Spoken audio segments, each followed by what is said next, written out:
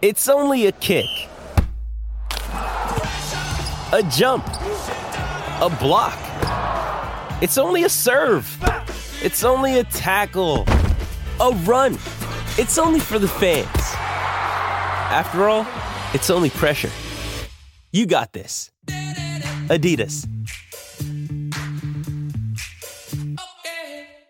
Well, a young, promising Team Canada played on the world stage for the first time since 1986. Well, sadly, Canada didn't win. We lost 1-0 to Belgium. We played a great game. It shows the incredible talent, soccer talent that we have in this country. So no matter what the outcome, it is a historic run for sure. Now, one of the fans in Ahmed bin Ali Stadium watching today's game in Doha, Qatar, was Vancouver's mayor, Ken Sim. And so as I was watching the game here and halftime came, I said, you know what? I'm going to give him a call. Maybe he's got a cell phone with him. And guess what? He did. He picked up the phone. So we had a nice conversation. I recorded the conversation. Take a listen. Ken, thank you for joining us today. Hey, thanks for having me. So we're talking at halftime. I know Belgium scored, but your thoughts on the game so far, the first half? Oh, the game, it's been absolutely amazing despite the score. I think we've outchanced them 14-4, and we almost scored on a penalty, and Canada's carrying the play. It's absolutely amazing. What are you seeing, what are you hearing when you're sitting in the stands there? Oh, there must be at least 25,000 Canadians in the stands right now. It's deafening when they're chanting. It's great. There's a lot of excitement. Unfortunately, when Belgium scored, we found out there are a lot of Belgium fans as well. But it's just great. The place is just electric. Yeah. Is this your first World Cup? Yeah, first World Cup for sure. I was a little too young back in '86. That's for sure. Give me a sense of what you're seeing and hearing in the city itself in regards to the fans having fun, the organization of the event within the city. What are you seeing? This is a global thing. So on our trip here, we stopped in London, and the airplane, the city, the airport was a buzz. You watch the games in the pubs and in the airport, and people are just really excited. And then when you land here, I swear to God, the Doha airport is probably the best airport in the world. At least I've had my best experience. We were rushed through in 7 minutes from getting off the plane to getting out of the airport and into a cab. The ticketing system here, frankly, it does suck. It's actually super cumbersome. They went out of their way to make it incredibly difficult. But you know what? I'm sure they'll get a lot better at it, and that's more of a FIFA issue. But besides that, no, it's been absolutely great here, and everyone's super excited. Are there lessons you see people from all over the world? Really? Yeah, Brazilians, Mexicans, lots of Canadians, lots of Americans, Europeans, people from Asia, Africa. It's phenomenal. And has there been any difficulty in regards to the idea of having fun, the fact that there is no alcohol except in very specific locations? Are fans generally having fun, or are there still complaints about some of the rules? Well, I think if you look hard enough, you can find a beer here and there. We've been able to. And so,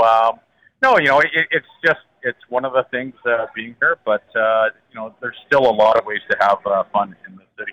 And I guess you're taking lessons from whatever you're seeing. You want to bring some of those back, what you're seeing, what you're hearing, back to Vancouver in regards to planning for the 5 or 6 games that potentially could be played here in Vancouver for the next World Cup. Absolutely. You know what? I think it's been great getting first-hand experience as to what's going on. So when I'm reading those thousands of pages of briefing documents over the next 4 years, they will come to life. I can tell you this event is absolutely amazing. It is the biggest sporting event on the planet. And not only will, I believe FIFA will do a great job, but we have to prepare ourselves for, this could be an amazing opportunity for residents across the city and businesses. And so let's make sure that our local businesses have what they need to benefit from the world coming to Vancouver. And if we do this right, we can show the world again that Vancouver is an incredible place to have a lot of fun and be able to keep coming back. Mm-hmm. Any regrets on your part just missing your first police board meeting because of this event? Oh, yeah, sure. Look, I would love to be there, but I was already sworn in as chair of the police board. I've been through my briefing documents, understand what's going on, have had lots of conversations with all the people involved. And that's the great thing about having a police board. There are other members there that are incredibly capable and they're doing a great job. And I'm up to speed as to what's going on. While I'm not there physically, I'm there in spirit, and we're ready to go on that file as well. And the campaign promise that you made to the 100 police officers, 100 mental health nurses, was approved. I'm sure you're aware of it and have read about it on the internet in regards to the news here locally. Your thoughts on that? Well, I think it's great. Look, we talked about it during our campaign. The city wanted it. They voted for us and gave us an incredibly strong mandate.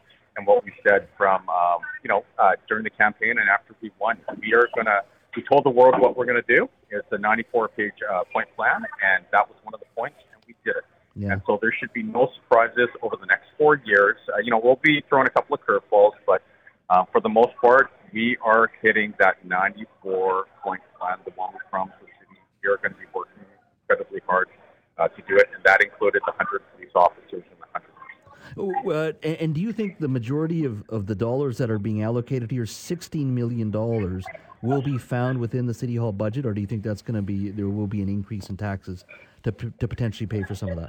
Well, it depends on how you slice and dice it. The reality is we are in a highly inflationary environment. Everyone knows that the last year has been, it's been challenging in terms of inflation, so the cost of everything has gone up. But, at the end of the day, I do think that we can find efficiencies throughout the system over time. And our number one priority was public safety. When you had, 4 random assaults in the city, anti-Asian hate crimes over 500%, windows getting smashed, graffiti, you name it, we had in the city, that was a priority. And so we are focused on making our city safer and also working in terms of getting our fiscal house in order. When you're at the game, let's get back to the game for a moment. The Canadians that are there, do you run into many Vancouverites, or is it more folks out of Toronto there? Oh, no, there are a lot of Vancouverites.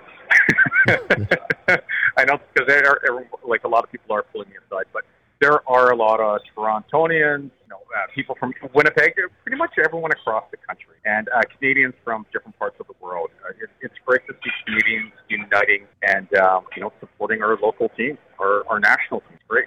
Well, I'm not going to hold you up. I know the game is probably going to be starting very soon, the second half. Let's keep our fingers crossed. And thanks so much for your time today. Enjoy the game, and we'll talk very soon. Awesome. Thanks a lot, Jazz. Take care. Go Canada.